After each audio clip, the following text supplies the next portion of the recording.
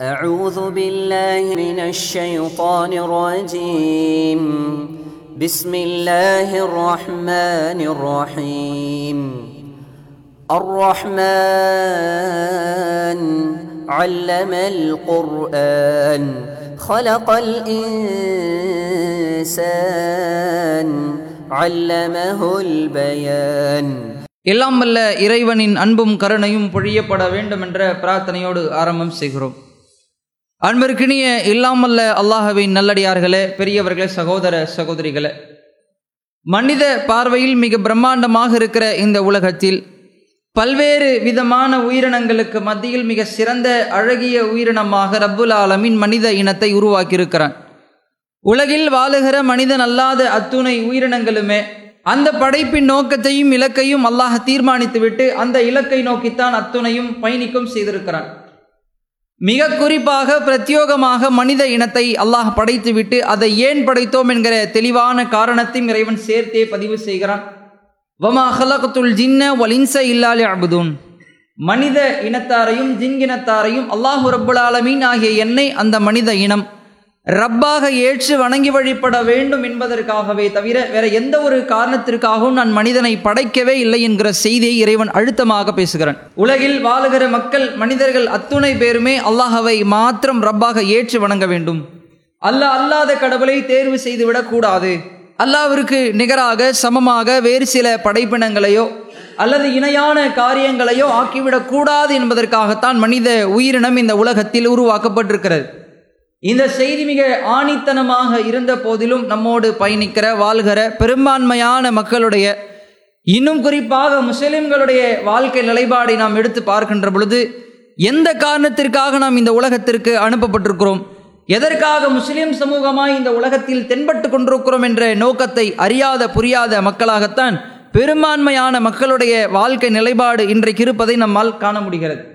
அவர்களுக்கு மத்தியிலே அல்லாஹ் ரப்புல் ஆலமீன் தன்னால் அங்கீகரிக்கப்பட்ட தன்னுடைய அருள் நிறைந்த ஒரு இஸ்லாமிய கொள்கையை இந்த உலகத்தில் உருவாக்கி தான் யாருக்கு இந்த மார்க்கத்தின் பால் வழிநடத்த செய்கிறானோ, வழிகாட்டுகிறானோ அத்தகையோர் இந்த மார்க்கத்திலே எந்த விதமான தடையுமின்றி பயணிக்க செய்திருக்கிறான்.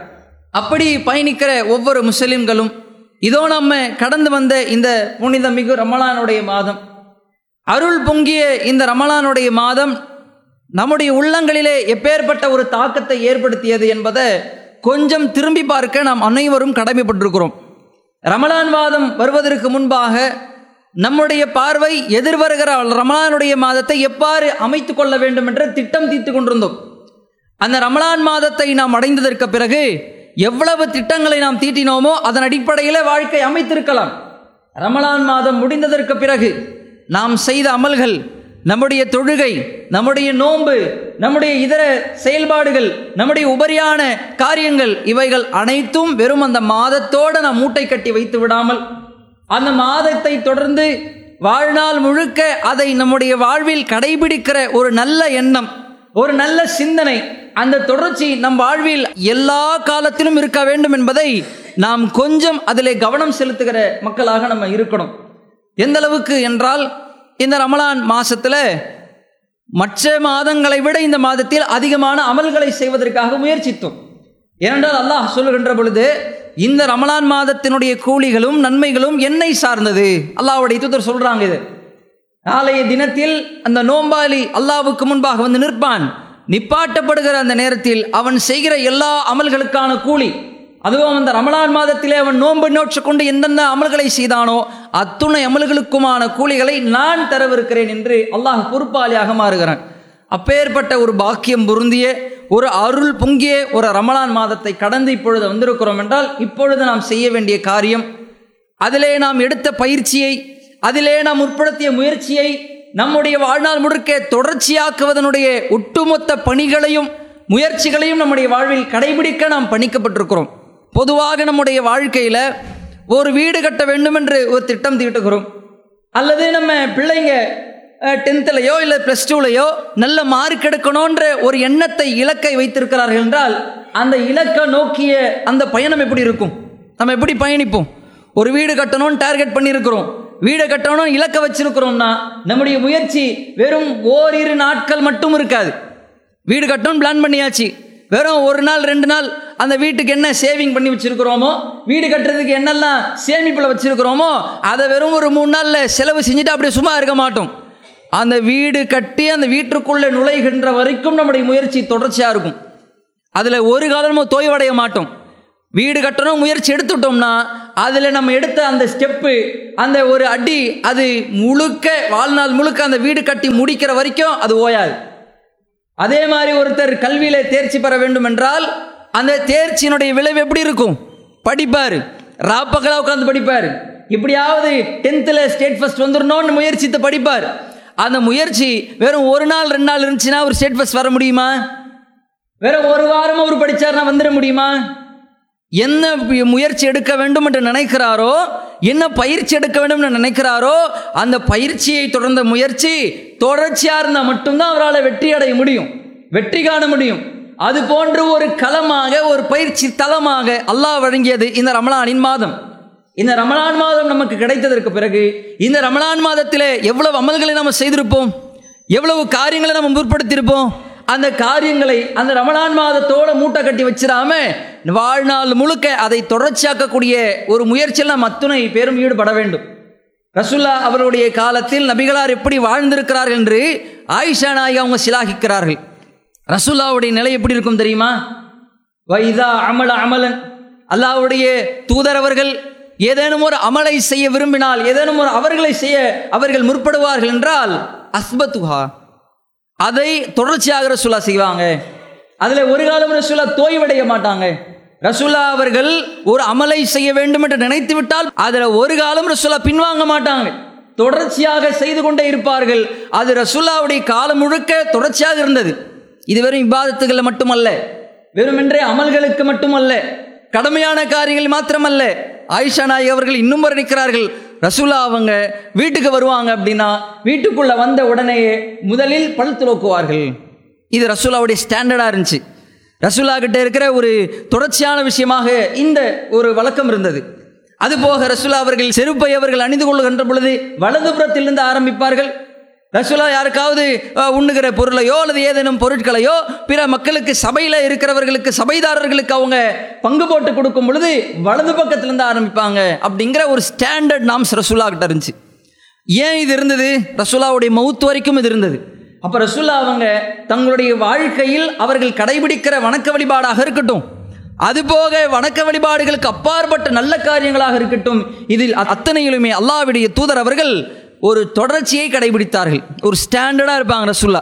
அதில் ஒரு காலம் உறுதியை மாறாமல் நடக்க மாட்டார்கள் என்பது அல்லாஹ்வுடைய தூதர் காலத்தில் நடந்த ஏராளமான சம்பவங்கள் நமக்கு பெரும் பாடத்தை ஏற்படுத்தி தருகிறது. இப்போ மார்க்கமும் என்ன சொல்லுகிறது என்றால், பெரிய பெரிய அமல்களை நீங்கள் செய்யணும்னு மார்க்கமும் உங்களை திணிக்கலை. பெரிய பெரிய அமலை செஞ்சு நீ அல்லாஹ்வுக்கு செய்கிற கடமையான காரியத்திலையும் ஏனைய உபரியான காரியத்திலையும் உன்னை வற்புறுத்தி கொண்டு செய்ய வேண்டும் என்று அல்லாஹ் எந்த இடத்திலும் சொல்லலை. அல்லாஹ்வுடைய தூதரவங்க சொல்றாங்க, இன்ன ஹப்பல் அமாலி இலல்லாஹ், அல்லாஹ்விடத்திலே மிக பிடித்த ஒரு நேசத்திற்குரிய ஒரு செயல் இருக்கும் என்றால் அதோமுஹா, அதை தொடர்ச்சியாக நீங்கள் செய்வது ஒயின்கல்ல, அது ரொம்ப குறைவான நிலையில் இருந்தாலும் சரிதான். அல்லாஹ்வுக்கு ரொம்ப பிடிச்சாமல் இது நீங்க வற்புறுத்திக்கிட்டு உங்களை ரொம்ப சிரமப்படுத்திக்கிட்டு மெனக்கட்டு இரவு முழுக்க நின்று வணங்குவதை எல்லாம் விரும்ப மாட்டான். வணங்குற 2 ரக்காத்தா இருந்தாலும் சரி, சொல்லுகிற ஒரு 100 சுப்ஹானல்லாஹ் இருந்தாலும் சரி, அதை தொடர்ச்சியாக செய்தாலும் அது குறைவாக இருந்தாலும் பரவாயில்லை, நீங்கள் தொடர்ச்சியாக செய்கின்ற பொழுது அந்த அமல் அல்லாஹ்வுக்கு மிக நேசத்திற்குரிய அமலாக இருக்கிறது என்று அல்லாஹ்வுடைய தூதரவங்க நமக்கு விளக்கம் சொல்றாங்க. அப்ப நம்ம செய்கிற அமல்களை ரொம்ப தெளிவாக முடிவெடுக்கணும். செய்கிற அமல்களை தொடர்ச்சியாக செய்யணும்னு முடிவெடுத்துட்டோம்னா அது குறைவான அமலாக இருந்தாலும் சரிதான், அதில் தொடர்ச்சியை நம்ம கடைபிடிக்கணும். நம்ம இருக்கிற பெரிய பெரிய அமல் என்னெல்லாம் பெரிய பெரிய அமல் இருக்கோ அப்படி தேடி போக வேண்டாம். இருக்கிற சின்ன அமல்களில், இருக்கிற ஒரு சரியான அமல்களில் அதை நம்ம தொடர்ச்சியாக கடைபிடிப்போம். ரமலான் மாதத்தில் நமக்கு அமல் செய்கிறதுலையே ரொம்ப பெரிய டாஸ்க் எது தெரியுமா? ரமலான் மாதத்தில் ஒவ்வொருத்தரும் ஒவ்வொரு டார்கெட் வச்சுருப்போம், அஜெண்டா வச்சுருப்போம். இந்த ரமலானோட ஒரு ரெவல்யூஷன் எடுப்போம். நம்ம இந்த ரமலானோட இதெல்லாம் மாற்றிக்கணும், இந்த ரமலானோட இதெல்லாம் பண்ணணும், இந்த ரமலானோட இந்த வணக்க வழிபாடுகள் அதிகப்படுத்தணும் அப்படின்னு நம்ம பிளான் பண்ணியிருப்போம். ஆனால் யதார்த்தம் என்ன, ரியாலிட்டி என்ன? எல்லா அமல்களையும் கடந்து இந்த ரமலான் மாதத்துலையாவது 5 வக்து தொழுகை தொழுதுறணும். அதுவே பெரிய சேலஞ்சாக தானே இருந்துச்சு, அதுவே ஒரு பெரிய மெனக்கற்ற காரியமாக தானே இருந்துச்சு. மற்ற மாதத்துலையாவது நம்ம ஒழுங்காக தொழுகைக்கு போகாமல் ஏடா கூடமாக இருந்தோம். தடுமாடி கொண்டிருந்தோம். ஆனால் ரமலான் மாதம் வந்துருச்சு. இந்த மாதத்தில் கடமையான தொழுகையை கரெக்டாக தொழுகணும், அதில் தொடர்ச்சியாக தொழுகணும் அப்படிங்கிற ஒரு முடிவெடுத்தோம். ஆனால் மார்க்கம் சொல்வது என்ன தெரியுமா? வணக்க வழிபாடுகளில் எந்த விதமான சிரமமும் வராமல் இருப்பதற்காக இருக்கலே சின்னதை தேர்வு செய்யுங்க. கடமையான காரியம் செஞ்சுதான் ஆகணும். கடமையான காரியத்தை அல்லாஹ் சுமத்திட்டான். அதை கொண்டு கேள்வி பதிலெல்லாம் அல்லாஹ் நாளை மறுமையில் வைத்திருக்கிறான். அதை தாண்டி உபரியாக சில விஷயத்தை வச்சிருப்போம்ல.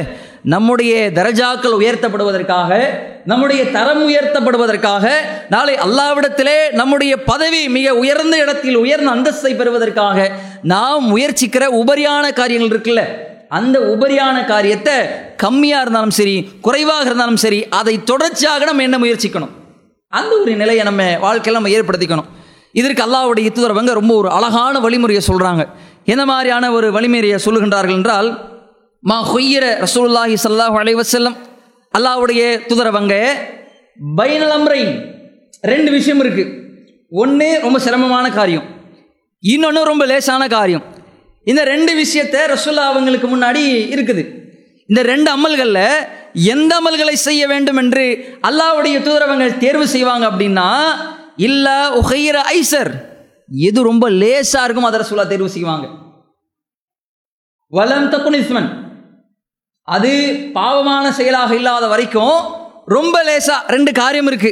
அந்த ரெண்டு காரியத்தில் எது லேசானதோ அந்த காரியத்தை நபிகளார் தேர்வு செய்வார்கள். இது ரசூலுல்லாஹ் தங்களுடைய உம்மத்துக்கு கற்றுக் கொடுக்கிற ஒரு அழகான வழிமுறை. நம்ம செய்கிற அமல்களை பெருசா இருக்கணும் நம்ம முடிவெடுக்க தேவையில்லை. குறைவான செயல் எது, ரொம்ப சிரமப்படாத செயல் எது, நான் ஒரு நாளைக்கு 2 மணி நேரத்தை 3 மணி நேரத்தை குர்ஆன் ஓதுவதற்காக ஒதுக்குவேன் என்பதை விட ஒரு 10 நிமிஷம் குர்ஆன் ஓதுவதற்காக நான் ஒதுக்குவேன், ஒரு 10 நிமிடம் திக்ருக்காக நான் ஒதுக்குவேன், ஒரு 10 நிமிடம் துவாவுக்காக நான் ஒதுக்குவேன் என்று நாம் முடிவெடுத்தோம் என்றால் அந்த முடிவு நம்ம கிட்ட தொடர்ச்சியாக இருக்கும்.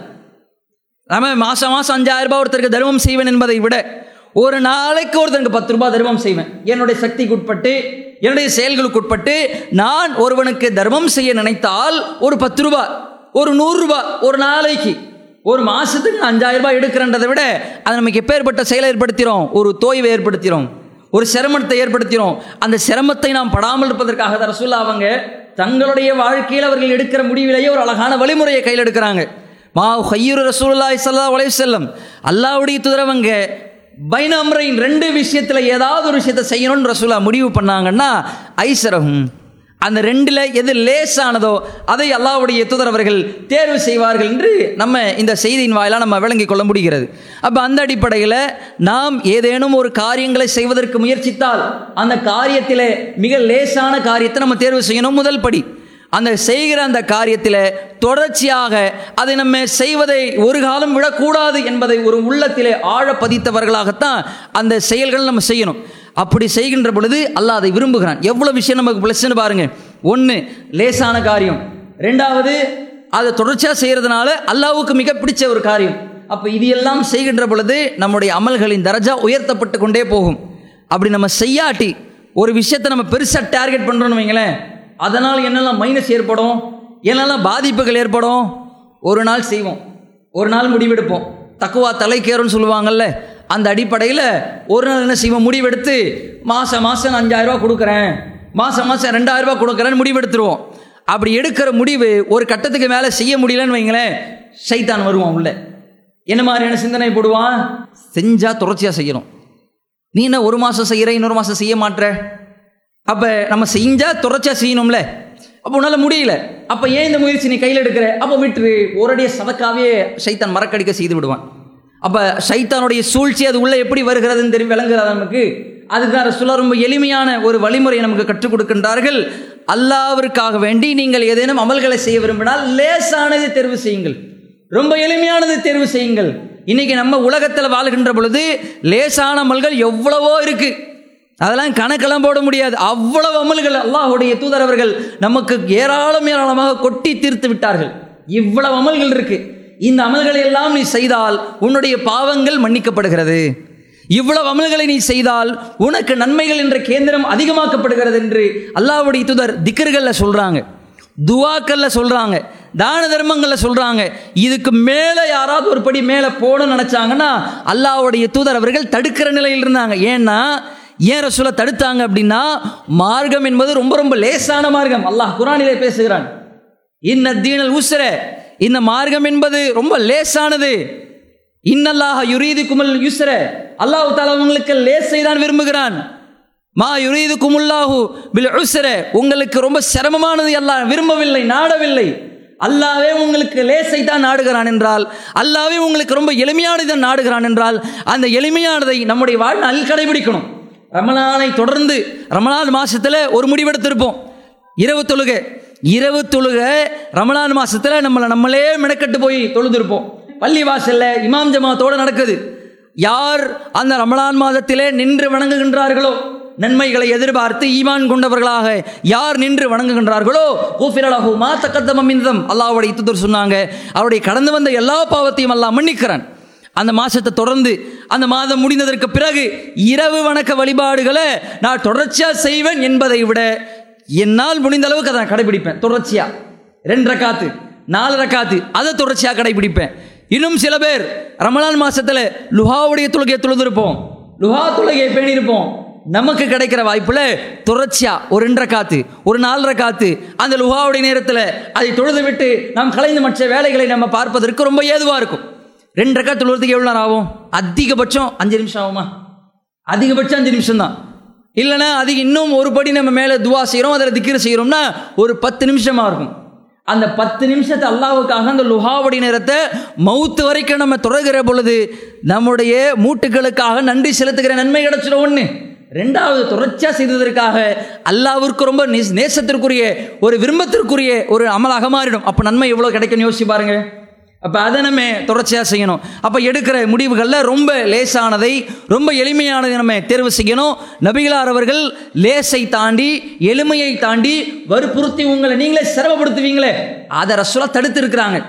எந்த அளவுக்கு ரசூலா அவங்க தடுத்து இருக்கிறார்கள் என்றால், ஹலக்கல் முத்தத்தீன், ரொம்ப அளவுக்கு அதிகமாக செய்வாங்கல்ல, அவர்கள் அழிந்து போய் விட்டார்கள். அப்போ அல்லாஹ்வுடைய தூதர் காலத்தில் சில செய்திகள் நடக்கிறது. பள்ளிவாசலுக்கு ரசூலா வராங்க, வந்தால் ஒரு கயிறுகள் கட்டப்பட்டிருக்கு. உடனே ரசூலா கேட்குறாங்க, என்ன கயிறு இது? சஹாபாக்கள் பதிலளிக்கின்றார்கள், அல்லாஹ்வுடைய தூதரே, ஜைனப் ரலியல்லாஹு அன்ஹா அவங்க இரவு தொழுகையை தொழுவதற்காக வேண்டி வருவார்கள். தூக்கம் முத்தி போய்விட்டால் அவங்க கீழே விழுந்துடாமல் இருப்பதற்காக தங்களை தற்காத்து கொள்ள, பாதுகாத்து கொள்ள, கீழே விழுவதை விட்டும் தங்களை தாங்களே தற்காத்துக் கொள்வதற்காக கயிறு கட்டியிருக்காங்க. வந்து தொழுதாங்கன்னா கயிறை கட்டிப்பாங்க. தொழுவும் போது தூக்கம் வந்துச்சுன்னா கீழே விழுற மாதிரி விழுந்து அந்த கயிறு தாங்கி பிடிச்சிடும். உடனே அவங்க விழித்துக் கொள்வார்கள். இப்போ இதை சொன்ன உடனே ரசூலா சொல்லுவாங்க, ஹுது, அதை வெட்டி எடுங்க, அதையெல்லாம் கட் பண்ணி தூக்கி போடுங்க. அல்லாஹ்வுடைய தூதர் இன்னும் சொல்கிறார்கள், தூக்கம் வந்தால் போய் தூங்கி விட்டு ஓய்வெடுத்து விட்டு ரொம்ப ஃப்ரெஷ்ஷாக சுறுசுறுப்பாக வந்து பிறகு அல்லாஹ்வை நீங்கள் வணங்கலாம் என்று அல்லாஹ்வுடைய தூதர் இந்த இடத்துல சிரமப்பட்டு செய்கிற வணக்க வழிபாடை ரசூலா தடுக்கிறாங்க. ரசூலாவுக்கு ஒரு செய்தி சொல்லப்படுது. அப்துல்லா பின் அம்ர் என்று அழைக்கப்படுகிற ஒரு நபித்தோழர் தினந்தோறும் நோன்பு வைக்கிறார். இந்த செய்தி கேட்டோம் நமக்கு என்ன விளங்குது? டெய்லி நோன்பு வைக்கிறாருன்னா எவ்வளோ பெரிய விஷயம், எவ்வளோ பெரிய பாக்கியம். அப்படியே ரோமங்கள்லாம் சிலர் கலர்வுக்கு தங்களுடைய வாழ்க்கையில் எவ்வளோ தியாகம் பண்ணியிருக்கிறாங்கன்னு நமக்கு தோணுது. ஆனால் ரசூல் அந்த செய்தியை கேட்ட உடனே அப்துல்லா பின் அம்ர் கிட்ட போகிறாங்க. உடனே கேட்கின்றார்கள், என்னப்பா நீங்கள் டெய்லியும் நோன்பு வைக்கிறீங்களாமே, செய்தி கேள்விப்பட்ட. ஆமாம் யார சொல்லலாம், அப்படி வைக்காதீங்க, மாதத்தில் 3 நாள் நோன்பு வைங்க.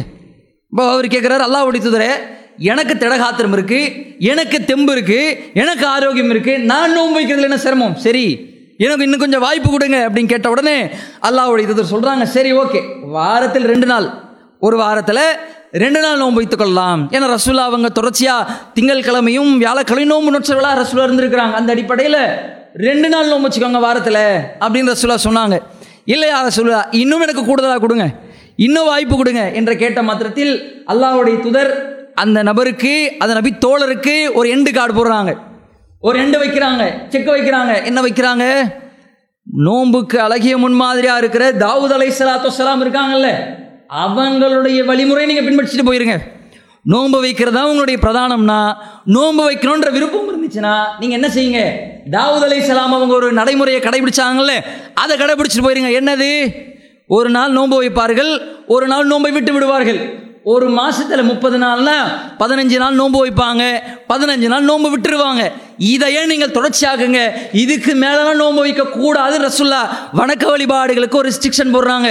ரொம்ப லேசா பண்ணு, ரொம்ப எளிமையா பண்ணு. இதே அப்துல்லா பின் அம்ர் அவங்க பிற்காலத்தில் சொல்லுகின்றார்கள், ரசூல்லா அவங்க என்கிட்ட சொன்னாங்க, இதை மெனக்கெட்ட செய்யக்கூடாது, இதை அவனை ரொம்ப சிரமப்படுத்திக்காதீங்க, கஷ்டப்படுத்திக்காதீங்கன்னு ரசூலுல்லாஹ் சொன்னாங்க. இன்னைக்கு நான் யோசிக்கிறேன், அன்றைக்கே அந்த விஷயத்தில் நான் ரசூலுல்லாஹ் சொன்ன முடிவை நான் கையில் எடுத்திருந்தா இன்னைக்கு சிரமம் பட்டிருக்க மாட்டேன், கஷ்டப்பட்டிருக்க மாட்டேன். இன்னைக்கு என்னால் அதை தொடர்ச்சியாக செய்ய முடியல.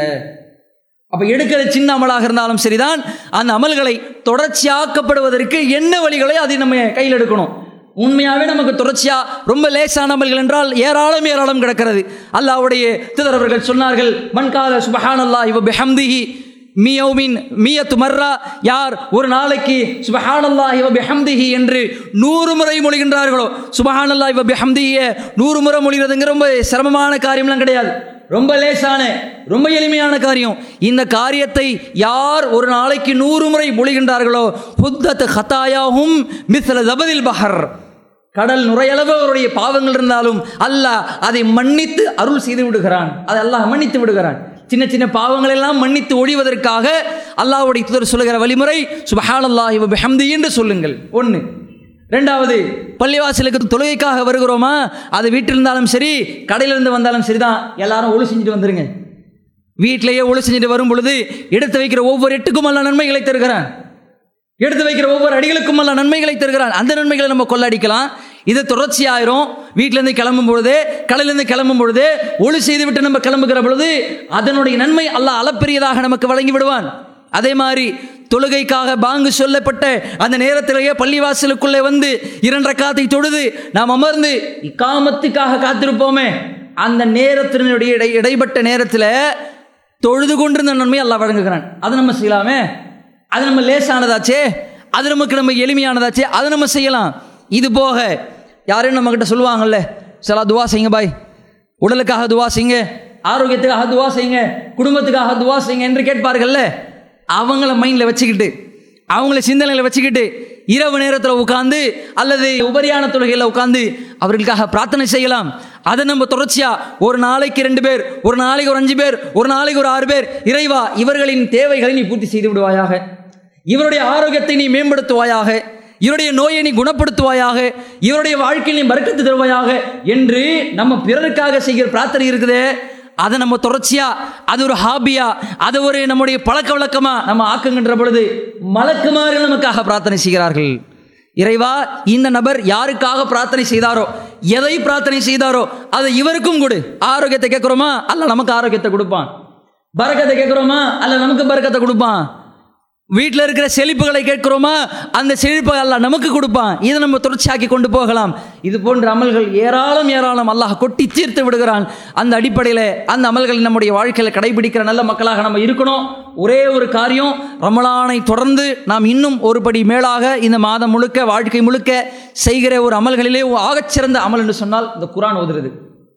அல்லாஹ் ரப்பல் ஆலமீன் திருமறை குர்ஆனிலே சொல்லி காட்டுகின்றான், அகீமிஸ் ஸலாத்த லிதுலூகி ஷம்ஸி இலா கஸகில் லைல். இந்த இரவு தொழுகையை தொடர்ந்து அல்லாஹ் பேசுகிறான், அகீமிஸ் ஸலாத்த லிதுலூகி ஷம்ஸி இலா கஸகில் லைல் வல் குர்ஆனில் ஃபஜ்ர். சூரியன் சாய்ந்ததில் இருந்து நீங்கள் தொழுகையை நிலைநிறுத்துறீங்க, அந்த தொழுகை அப்படியே தொடர்ச்சியாக்கி குர்ஆனில் ஃபஜ்ர், ஃபஜ்ருடைய குர்ஆனை நீங்கள் நிறைவேற்றுவீர்கள். ஃபஜ்ருடைய தொழுகை, இன்ன குர்ஆனல் ஃபஜ்ரி கான மஷ்ஹூதா, அந்த ஃபஜ்ருடைய நேரத்தில் வாசிக்கப்படுகிற குர்ஆன், அந்த ஃபஜ்ருடைய நேரத்தில் ஓதப்படுகிற குர்ஆன், அந்த ஃபஜ்ருடைய நேரத்தில் நினைவு கூறப்படுகிற குர்ஆன் கான மஷ்ஹூதா, நாளை அல்லாஹ்விடத்தில் உங்களுக்கு பரிந்து பேசக்கூடியதாக இருக்கிறது. அந்த குர்ஆனை நம்ம தொடர்ச்சியாக்கலாம். ஃபஜர் தொழுகை நம்மகிட்ட தொடர்ச்சியாக இருக்குதுன்னா குர்ஆனை நம்ம தொடர்ச்சியாக்குற பொழுது அந்த தொடர்ச்சி கடைசியில் நமக்கு நன்மைகளை பயிற்சிவிக்கு தருகிறது. அந்த நன்மைகளை கொள்ளையடிக்கிற சின்னஞ்சிறு அமல்களின் வாயிலாக அல்லாஹ்விடத்தில் பெரும் தகுதிகளை, பெரும் தரஜாக்களை பெற்றுக்கொள்ளக்கூடிய நல்ல மக்களாக நாம் ஆவோமாக என்று கூறி நிறைவு செய்கின்றோம். வாஹிரு தாவான் அல்ஹம்துலில்லாஹி ரப்பில் ஆலமீன். அஸ்ஸலாமு அலைக்கும்.